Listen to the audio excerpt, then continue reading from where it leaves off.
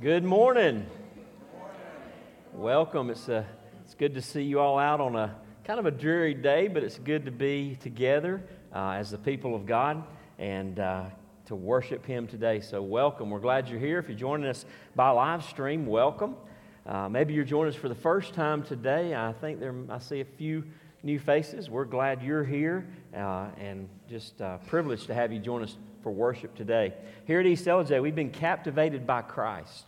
We have seen through the gospel the glory of God in the grace of God given to us through the life, death, and resurrection of Jesus. And He has captivated us. He lives today, and He reigns over all things. He is our King and our Savior. And we, as a church, exist to spread our enjoyment of His beauty with the world. We want the whole world to see just how beautiful and good our God and Savior is. So we hope you'll see His beauty today and be captivated by Him as well. I want to give a quick thank you to our newly formed Cedar Students Adult Leadership Team. We'll be meeting right after this service in the youth room and look forward to getting going with you guys. Appreciate your willingness to serve our students. Today is the third Sunday of Advent. Advent, that word means the coming. Jesus came, and He is coming again. Amen? At Christmas time, we celebrate His first coming. During this month of Advent, we remember that He came, and we anticipate His coming again. And Advent is for believers. It's for those who believe that the Christ came and is coming again. There's 4 Sundays in Advent. Each Sunday, we have lit a candle to symbolize the light of the world who came to the earth that first Christmas to bring hope, peace, joy, and love, the gifts that our world needs the most, and gifts that only God can give and has given through His Son, Jesus. The third candle of Advent is the candle of joy, and we light that candle this morning. And as you can see, I forgot to light the other candles.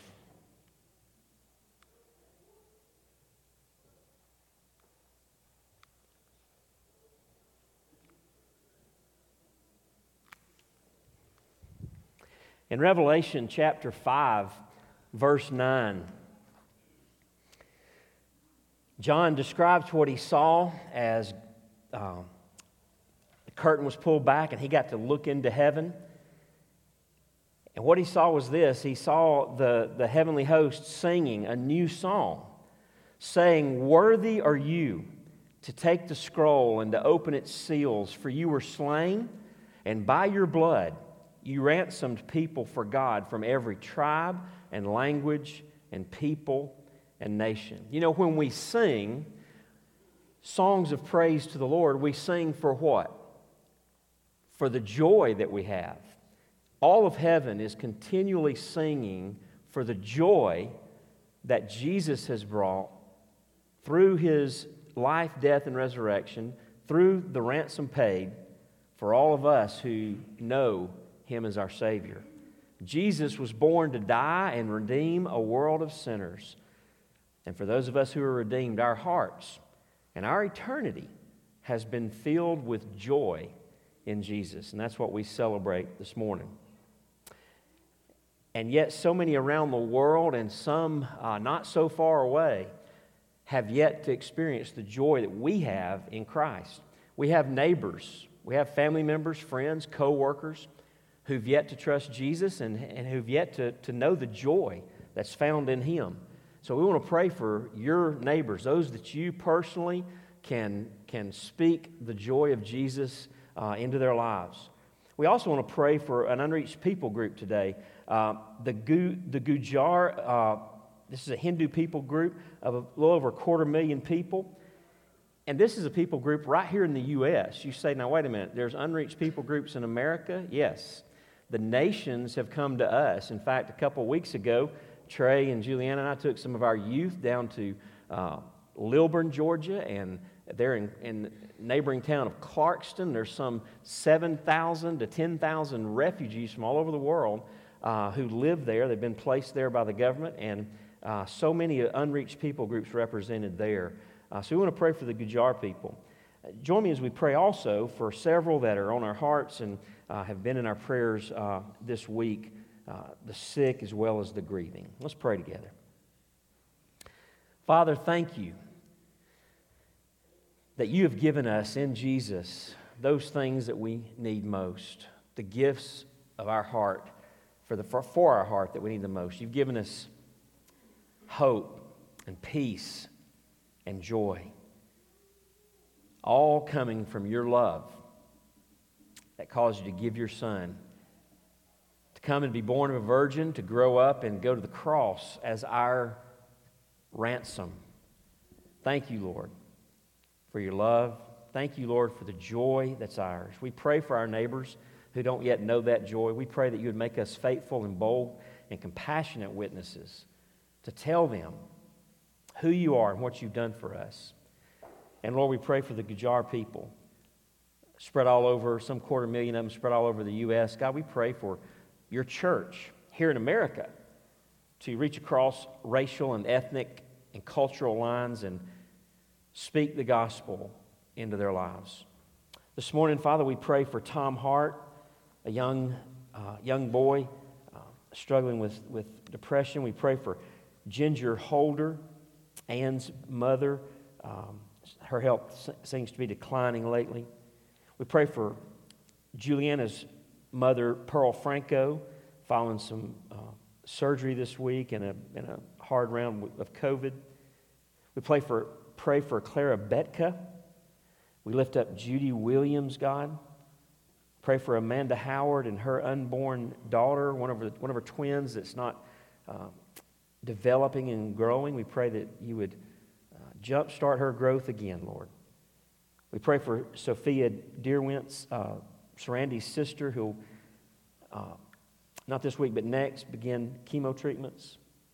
We continue to pray for Ray Thompson. Thank you that I look out there and see him this morning. And thank you that he can be here today. We lift up Larry Colson and Denise Key.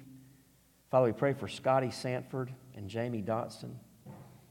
We lift up the families of Roy Price and Sam Port and Judy Godowns. Father, give comfort there. Thank you that you are the great physician, that you are the God of all comfort. You are our good and great shepherd. And Father, we pray that you administer to these and use us to show your love in practical ways and acts of service, any way that we can be of help in these situations, we pray. Lord, thank you for the privilege of worship. And I pray that you would come now by your Spirit.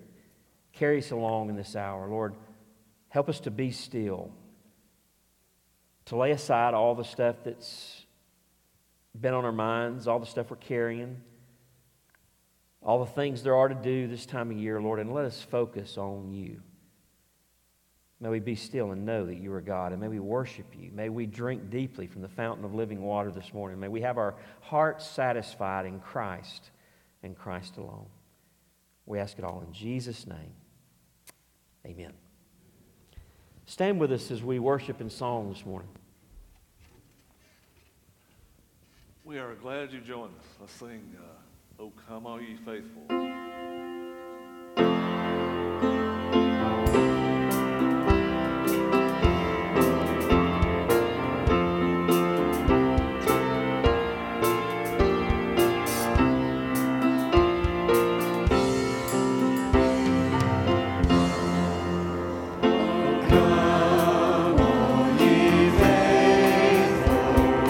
Joyful and triumphant, oh God.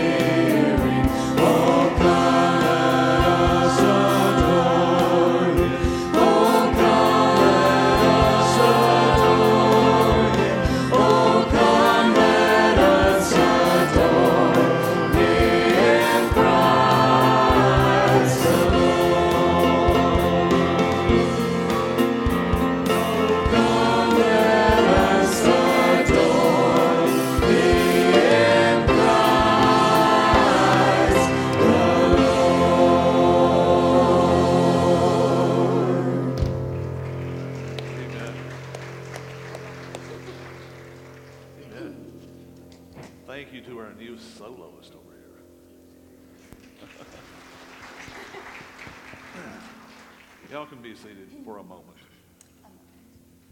Megan's going to lead us in the past.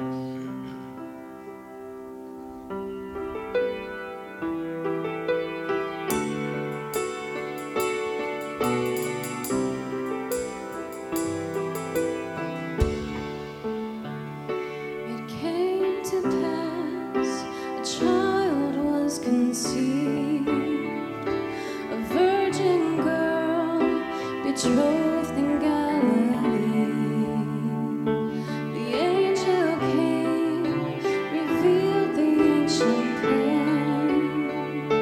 A baby boy, Christ the Son of Man. Though she could not comprehend such a mystery, just a glimpse of you revealed was compelling her.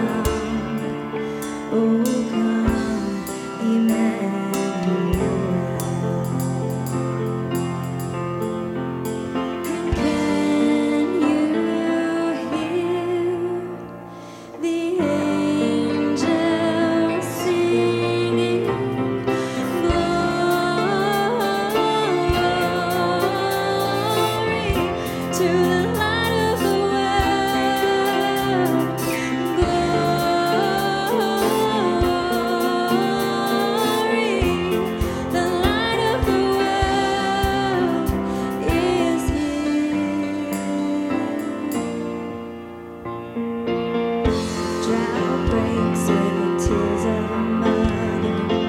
A baby's cry is the sound of a love. Come down, Emmanuel.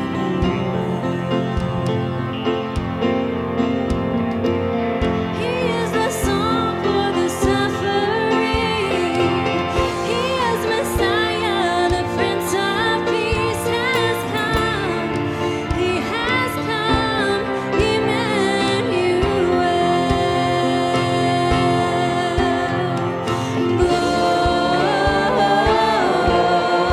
Glory to the light of the world. Glory to the light of the world. Glory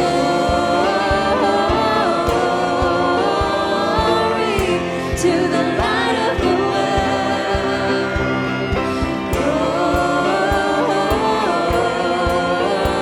Glory to the light of the world. For all who wait, for all who hunger, for all who faint, for all who hunger. Behold your King. Behold Messiah,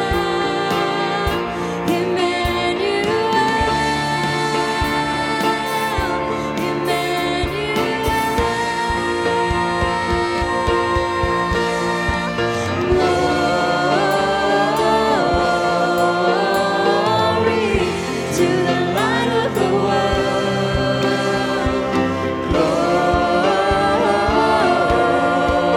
Glory to the light of the world.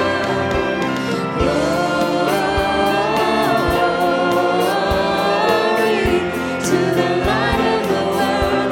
Behold your King. Behold Messiah,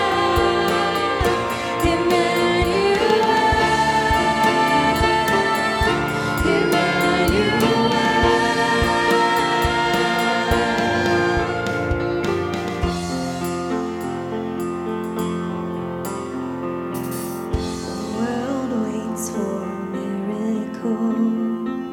The heart longs for a little bit of hope. Oh come, Emmanuel.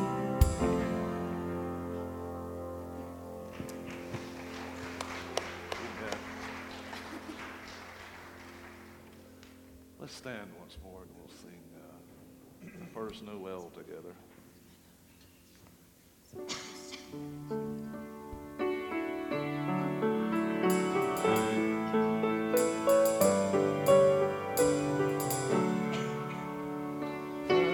First Noel, the angels did say, was to certain poor shepherds in fields as they lay, in fields where they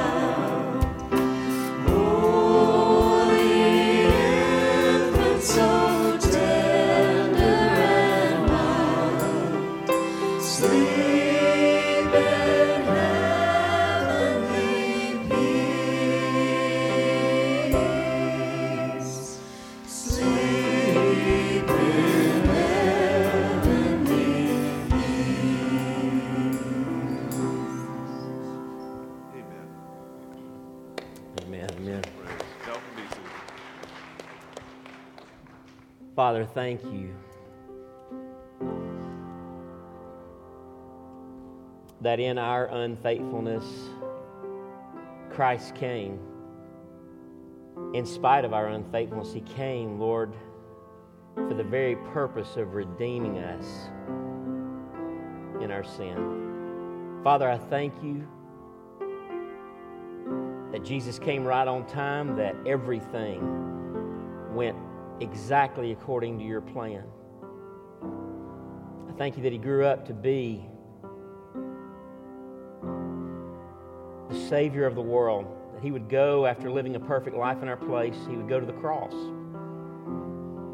and bear in His own body our sins, and there have all of your wrath and justice poured out on Him in our place for us, that we might be redeemed and forever changed. And after we trusted Christ, Lord, you came to live in us by your Spirit, to give us strength to not only be saved from sin's penalty, but from its power. And God, we come this morning declaring how desperate we are for your power, how desperate we are for your Spirit's work in our lives. We are hopeless and helpless and bankrupt apart from you. Even today, Lord, we need you as much as we've ever needed you. We need your grace as much as we've ever needed your grace. And Father, I pray that this morning, through our time in the Word, you would help us to see something more of your grace given to us in Christ, even as it's pictured and pointed to by the story we'll look at from the Old Testament today. Lord, we praise you and we thank you that you came to save and that you're coming again to bring to completion all that you accomplished the first time you were here. Lord, our salvation's done. But when you come back, we will be with you. Faith will become sight. We'll never be separated from you again. How we long for that day. We pray in accordance with the Word of God, come quickly, Lord Jesus. We ask in Jesus' name. Amen. We'll be dismissed to Children's Church. As they're making their way out, I want to invite you to turn with me in your Bibles this morning to Ruth. Ruth chapter 3 is where we'll be looking. Ruth chapter 3.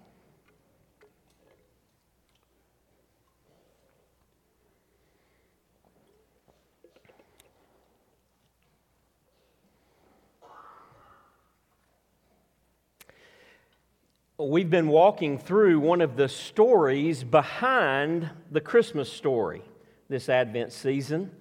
We're in the third week of Advent, and so we're in Ruth chapter 3. We all know the Christmas story, don't we?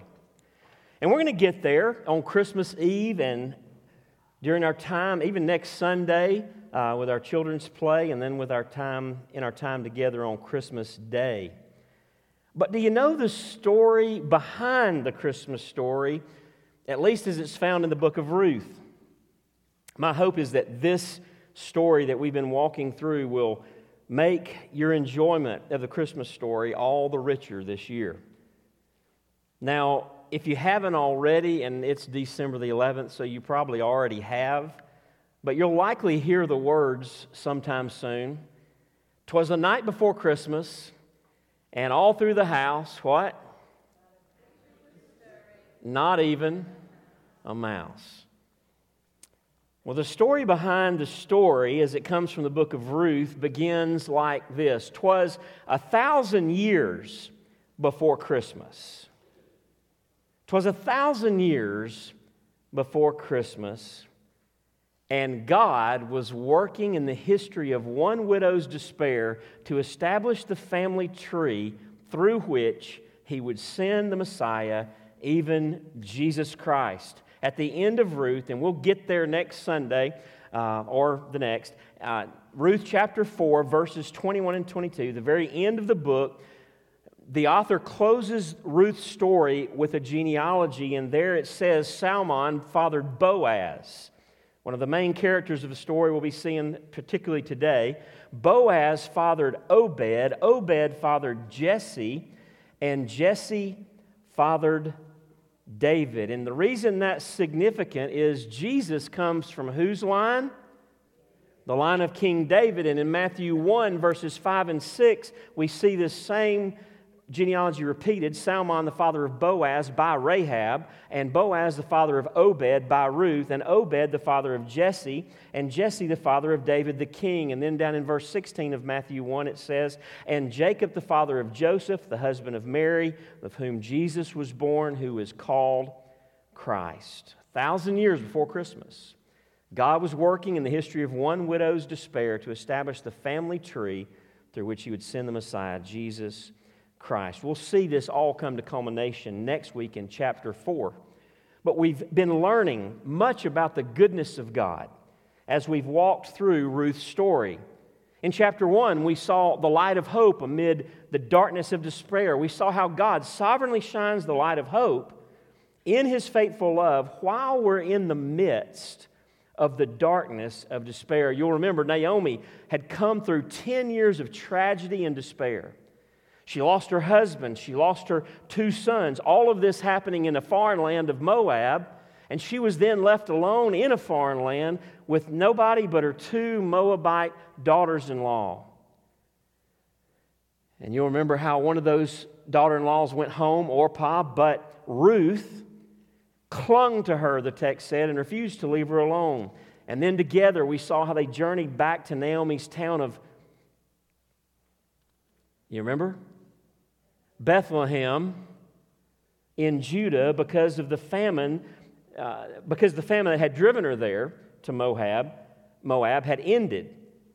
There was once again bread in the house of bread, which is the meaning of the word Bethlehem. And so there was a glimmer of hope at the end of chapter 1 after a whole lot of tragedy. There was a glimmer of hope shining for Naomi and Ruth for the first time in years. Then in chapter 2, last week we discovered a blossoming and peace-providing barley-field romance. We found love in a barley field. God surprises us, we saw there, with His lavish, peace-providing love in the most unlikely places. For survival, Ruth had gone to glean barley behind the harvesters. It was a way that God had set up for the nation of Israel to care for the poor. And she just happened to end up in the field of Boaz, who just happened to show up the same morning that she arrived at the field.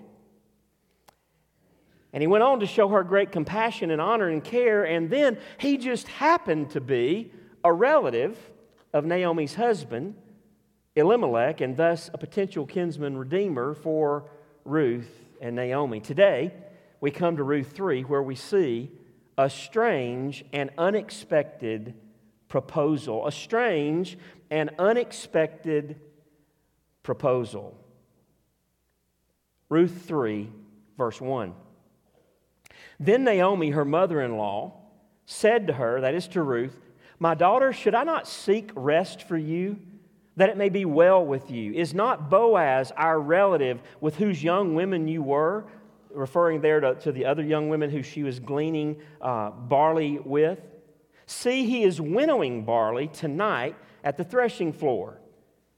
Wash, therefore, and anoint yourself, and put on your cloak, and go down to the threshing floor. But do not make yourself known to the man until he has finished eating and drinking. But when he lies down, observe the place where he lies. Then go and uncover his feet and lie down, and he will tell you what to do. And she, being Ruth, replied, all that you say, I will do. In verses 1 through 5, we see Naomi's hope-filled initiative. Naomi's hope-filled initiative. Naomi saw the big picture of what had been going on in their lives and the life of Boaz. And she sees that the big picture is full of hope. God brought her and Ruth back to Bethlehem. God orchestrated Ruth's path to Boaz's fields. God used Ruth's loyalty to Naomi to cause her reputation to precede her, so that Boaz, when they met, already knew about her. He knew that she was being faithful as a daughter-in-law in an unusual way to her mother-in-law, Naomi. And Naomi knows that Boaz is a potential kinsman redeemer who's qualified to redeem Elimelech's property and marry Ruth and thus perpetuate the lineage of Elimelech and his sons, Mahlon and Chilion, because at this point all three of them were dead, right? And so Naomi's aware of the big picture. She sees God's hand at work, and she's been watching this situation now for probably 2 to 3 months, the length of the barley and wheat harvests, to the time that they're now threshing the barley. They're getting it all ready to go into the barns.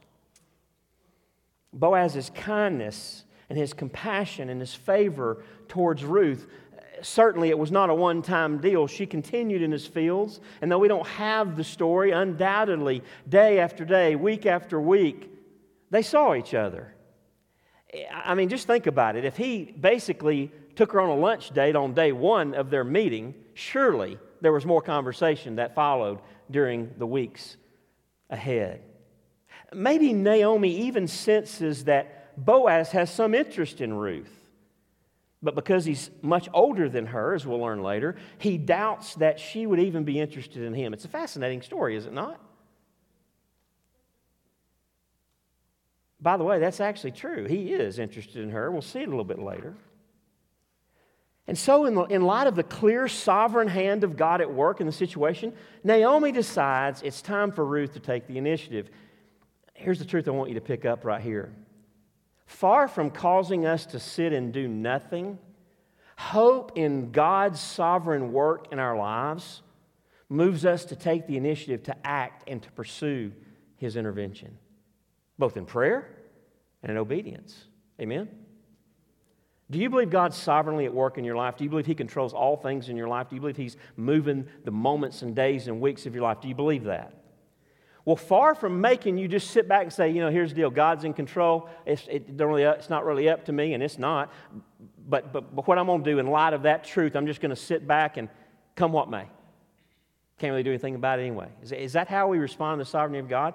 It's not the way Naomi responded to the sovereignty of God. Far from causing her to sit and do nothing, hope in God's sovereign work, of which she was sure in their lives, it moves us to take the initiative to act, to obey, pray, and to pursue His intervention. Philippians 2, verses 12 and 13 remind us of this from the New Testament. Paul says, "Therefore, my beloved, as you have always obeyed, so now, not only as in my presence, but much more in my absence." Listen, work out your own salvation with fear and trembling. Act, take initiative, obey, pursue God's work in your life. For it is God who works in you both to will and to work for His good pleasure. The fact that God is working in me to give me the desire to do His will, the fact that it's only God who can enable me to do His will, does not mean I don't have responsibility to get up in the morning and seek to work out my own salvation. Decide to be obedient to God. Decide to trust God today and the promises that He's given me. Make the decision to go on my knees and cry out to Him for Him to do what only He can do in my life. And so it is with Naomi. Well, the story picks up in verse 6. It says, "So she went down," speaking of Ruth here. She's got her instructions from Naomi.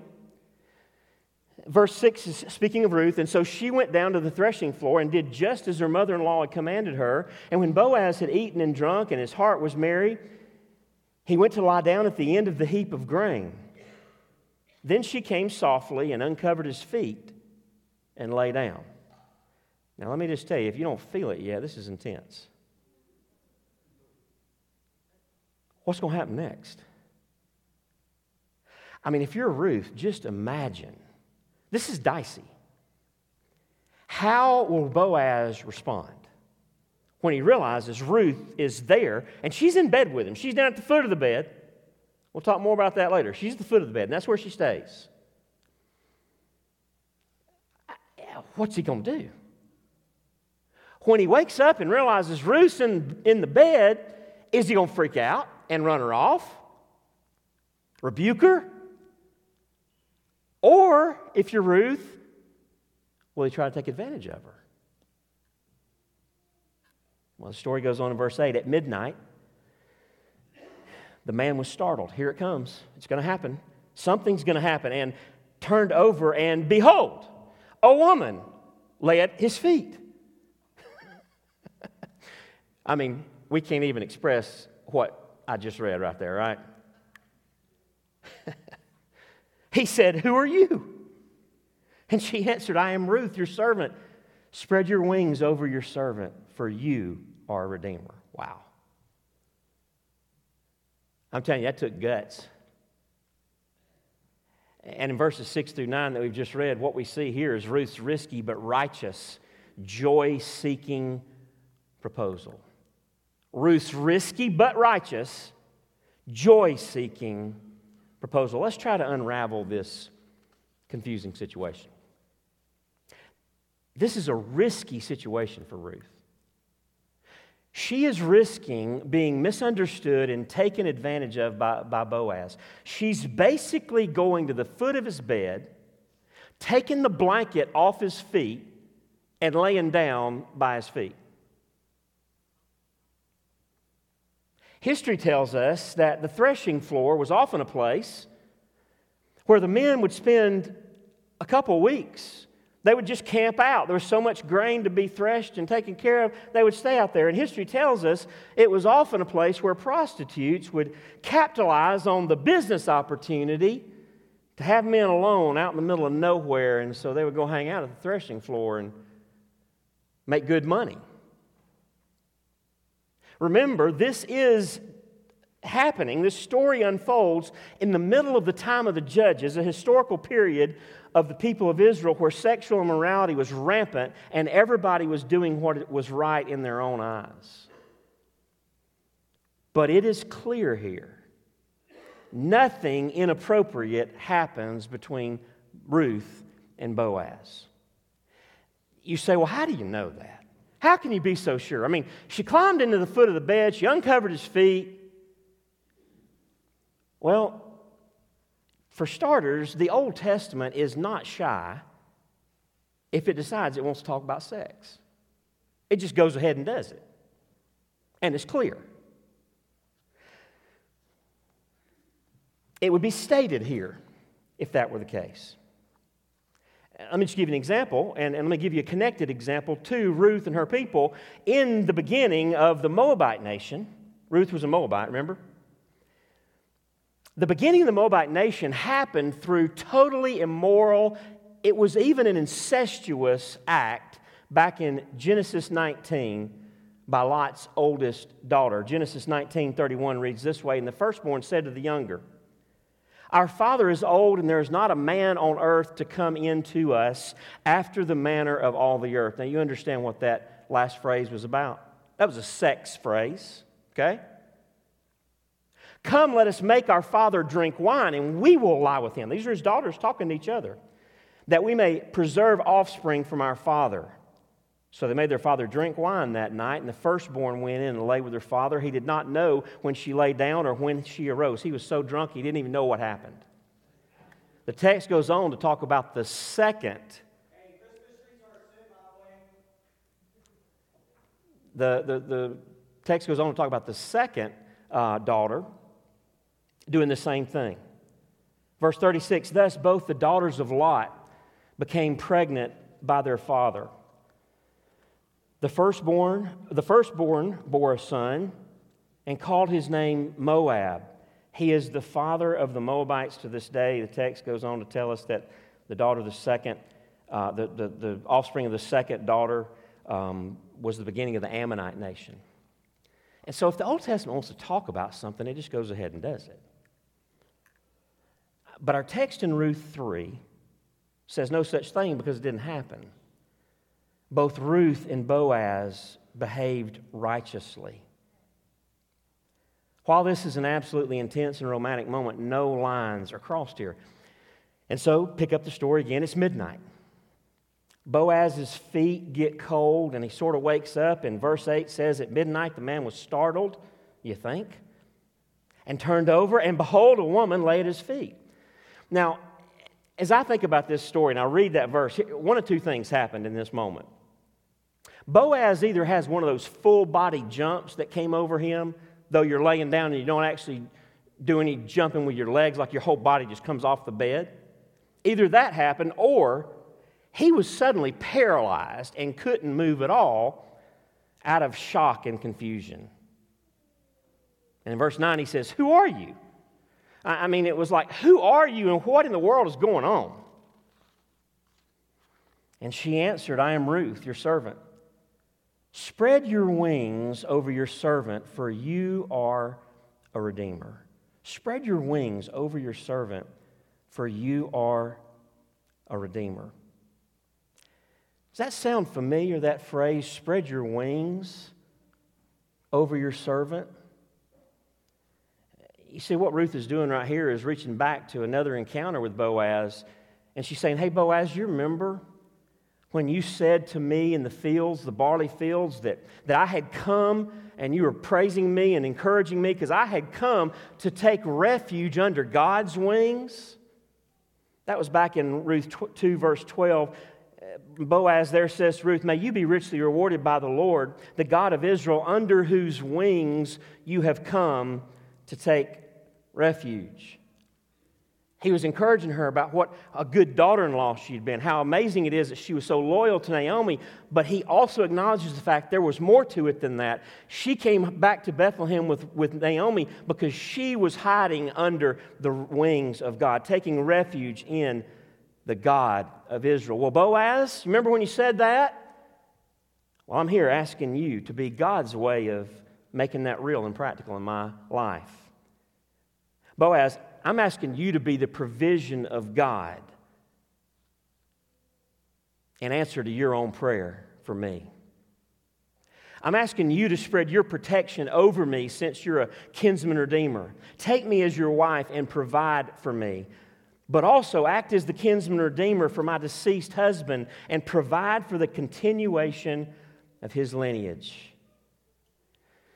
Now we have that interpretation of that language of being covered with the wings of God, and in this case, her seeking shelter under his wings, Boaz's wings. We got that confirmed in Ezekiel 16, where God is talking about his relationship to Israel, and he uses that same image of covering his beloved as a picture of his spiritual marriage to her. In Ezekiel 16, verse 8, it says, when I passed by you again and saw you, behold, you are at the age for love, and I spread the corner of my garment over you and covered your nakedness. I made my vow to you and entered into a covenant with you, declares the Lord God, and you became mine. If the picture we see in Ezekiel 16 is any indication of what Ruth was asking Boaz to do, then it went far beyond just some quick sexual encounter. She was saying, in effect, I would like to be the one to whom you pledge your faithfulness and with whom you make a marriage covenant. You see, Ruth was hoping in God, and moved by her hope and how she saw God's hand at work in her and in Naomi's life through Boaz, she takes a risk, and she seeks from Boaz the joy of becoming his wife and having her and Naomi's needs met, as well as having her husband's property and family line redeemed. Well, Boaz's response to this is awesome. Verse 10. And he said, may you be blessed by the Lord, my daughter. You have made this last kindness greater than the first, in that you have not gone after young men, whether poor or rich. And now, my daughter, do not fear. I will do for you all that you ask. For all my fellow townsmen know that you are a worthy woman, and now it is true that I am a redeemer. In verses 10 through the first part of verse 12, we see Boaz as a ready redeemer. The kindness you're showing me right now, this is a summary of what Boaz is trying to say here. The kindness that you're showing me right now is in inviting me to take you as my wife. It's a greater kindness than what you've been showing Naomi and leaving your homeland and family and staying with her. Ruth, I realize you could marry any of the younger guys all around town. But you're here and you're wanting to marry this older guy so that you can continue to be faithful and caring to your mother-in-law. And I'm going to do it. I'll be glad to do it. I'll be glad to take you as my wife and to be your kinsman redeemer. Boaz is a ready redeemer. But there's a plot twist. Verse 12 continues, and the next words that come out of Boaz's mouth makes our hearts sink. Yet, Boaz says, I'm ready, I'm willing, I'm going to do it. Yet there is a Redeemer nearer than I. Oh, no. I mean, you got to be kidding me. Everything's going so good. The plan is unfolding perfectly. I mean, we're about to have a Hallmark Christmas movie ending. What? There's another guy that's closer in relationship and has to have first dibs at redeeming Ruth and the family property? Boaz tells Ruth, so here's what we're going to do. Verse 13, remain tonight.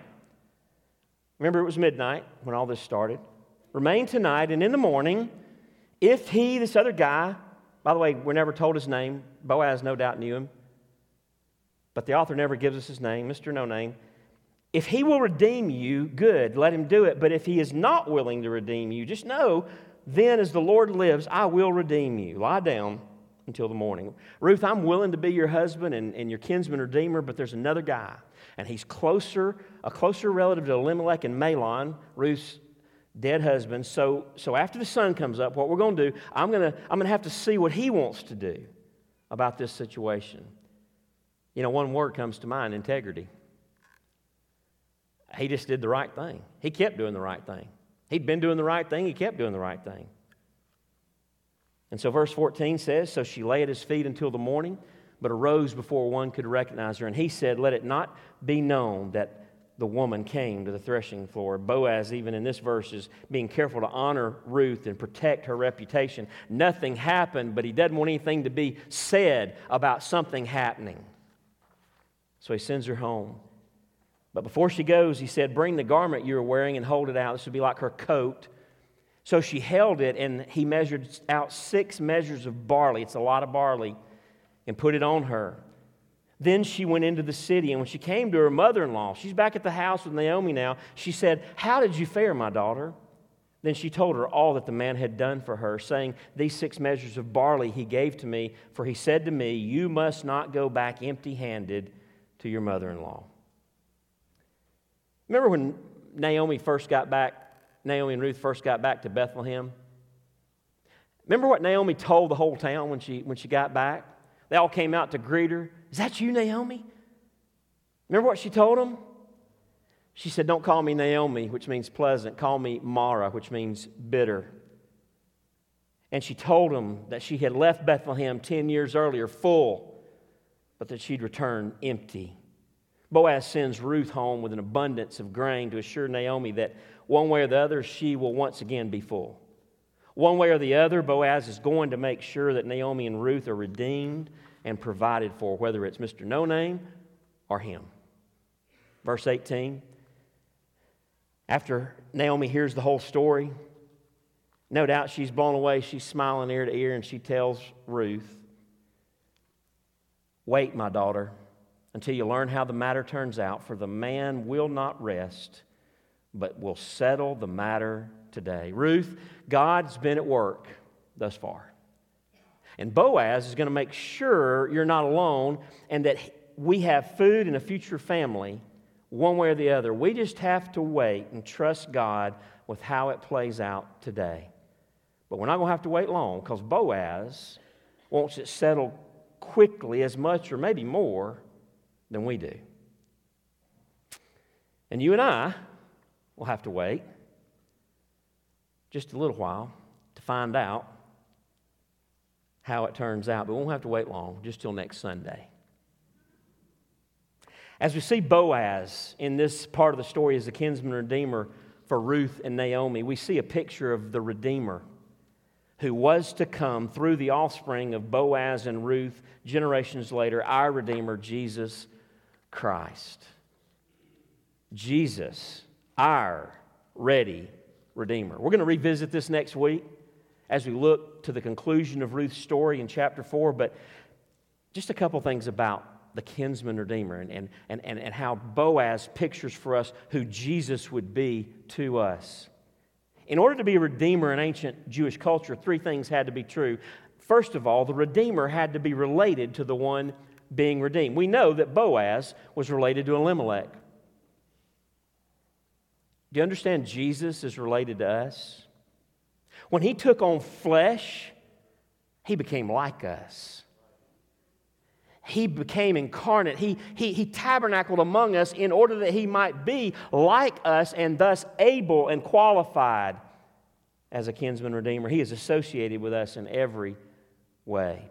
Hebrews 2 verses 14 to 17 says, "Since therefore the children share in flesh and blood," that's me and you as believers, He Himself, Jesus, likewise partook of the same things, that through death He might destroy the one who has the power of death, that is the devil, and deliver all those who through fear of death were subject to lifelong slavery. For surely it is not angels that He helps, but He helps the offspring of Abraham.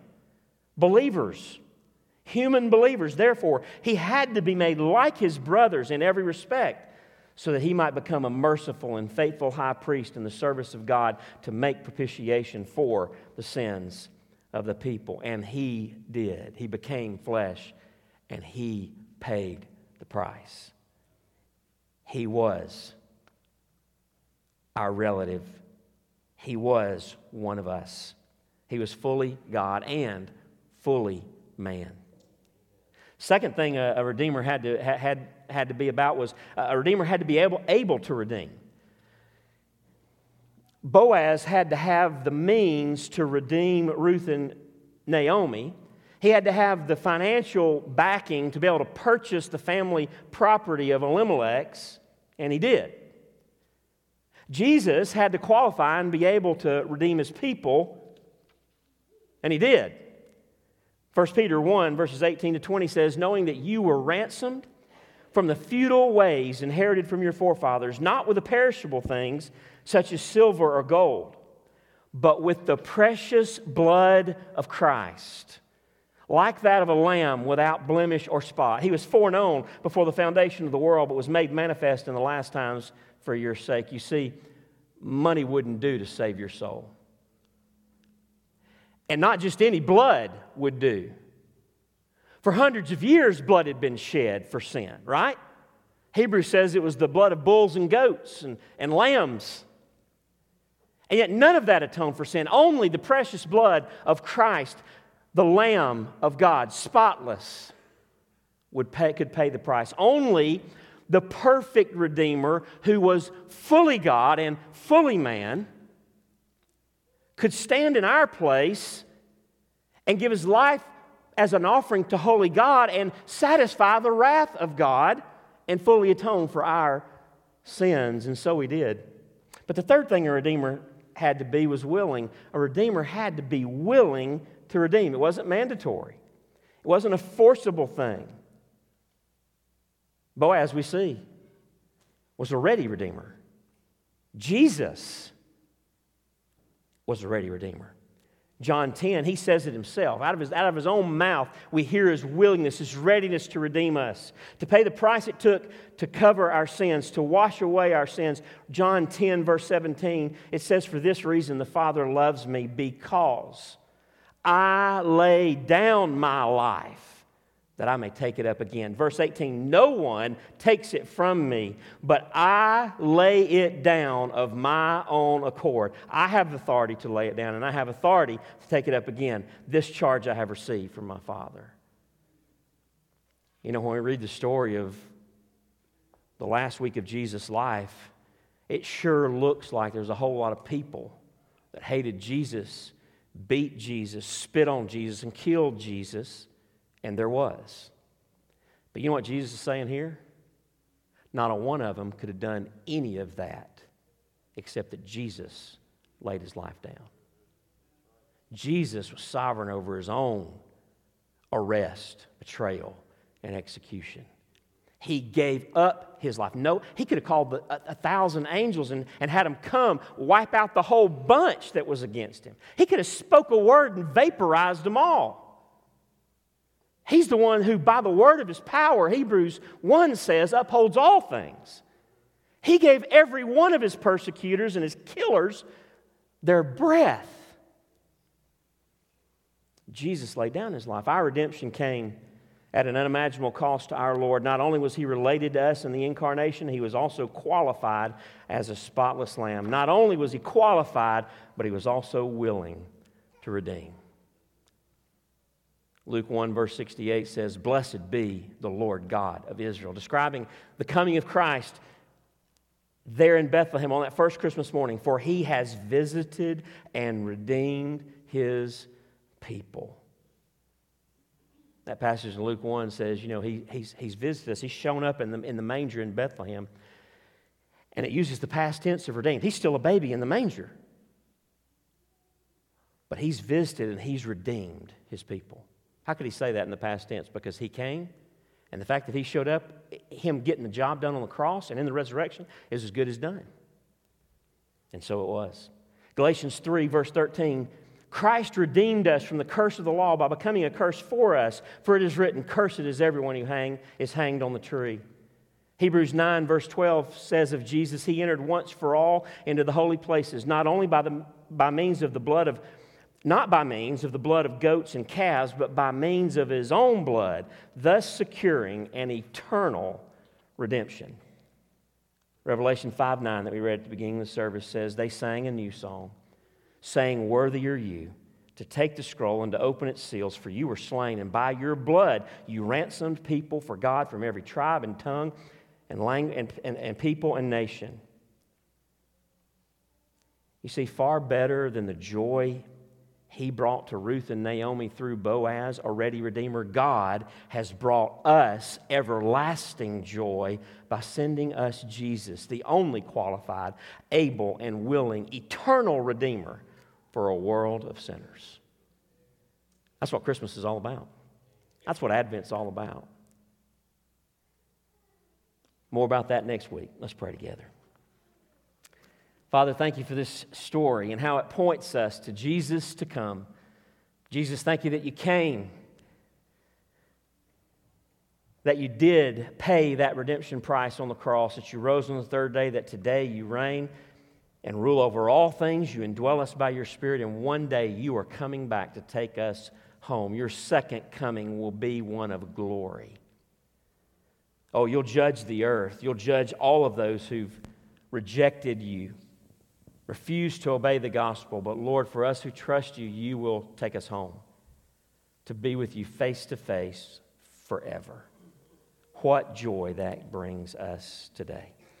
God, I pray if there's any in the room today who've yet to know you as personal Lord and Savior, that even today, as the gospel has been made clear, Lord, that they would come to you and trust you and find their truest and deepest and everlasting joy in Jesus by trusting you today. We ask it all in Christ's name, for his sake. Amen. Let's stand together as we close our time in worship.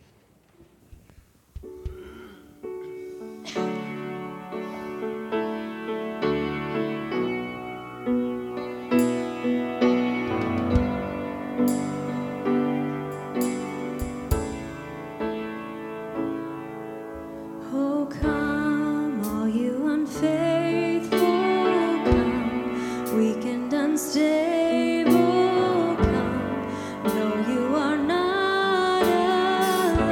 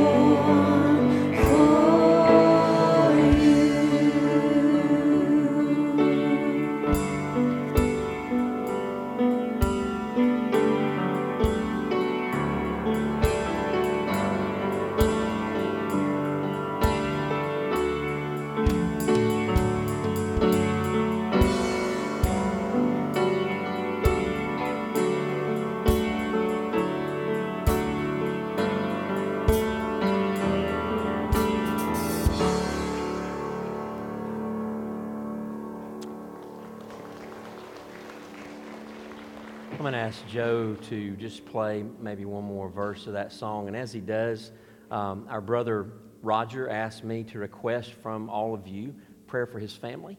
And so let's just spend some moments in silent prayer praying just for God to work. You know, God knows what's going on. God sees and knows all things. Just talk to your Father and ask Him to work on our brother's behalf this morning.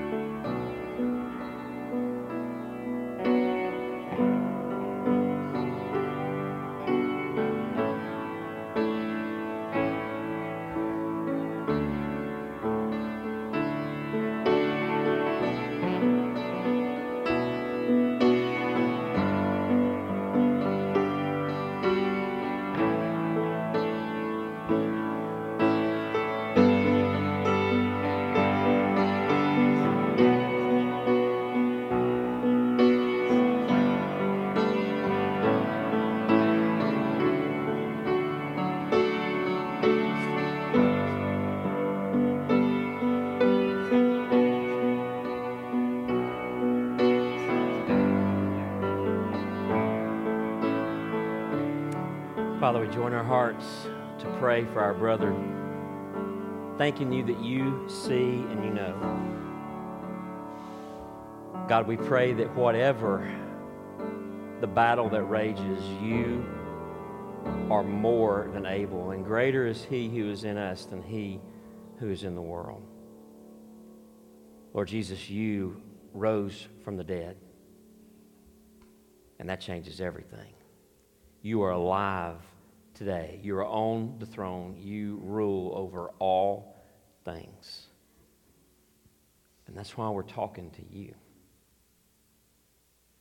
asking you to do what no one can do and work in hearts. And God, we just pray that you would do that for your name's sake as we ask these things in Jesus' name. Amen.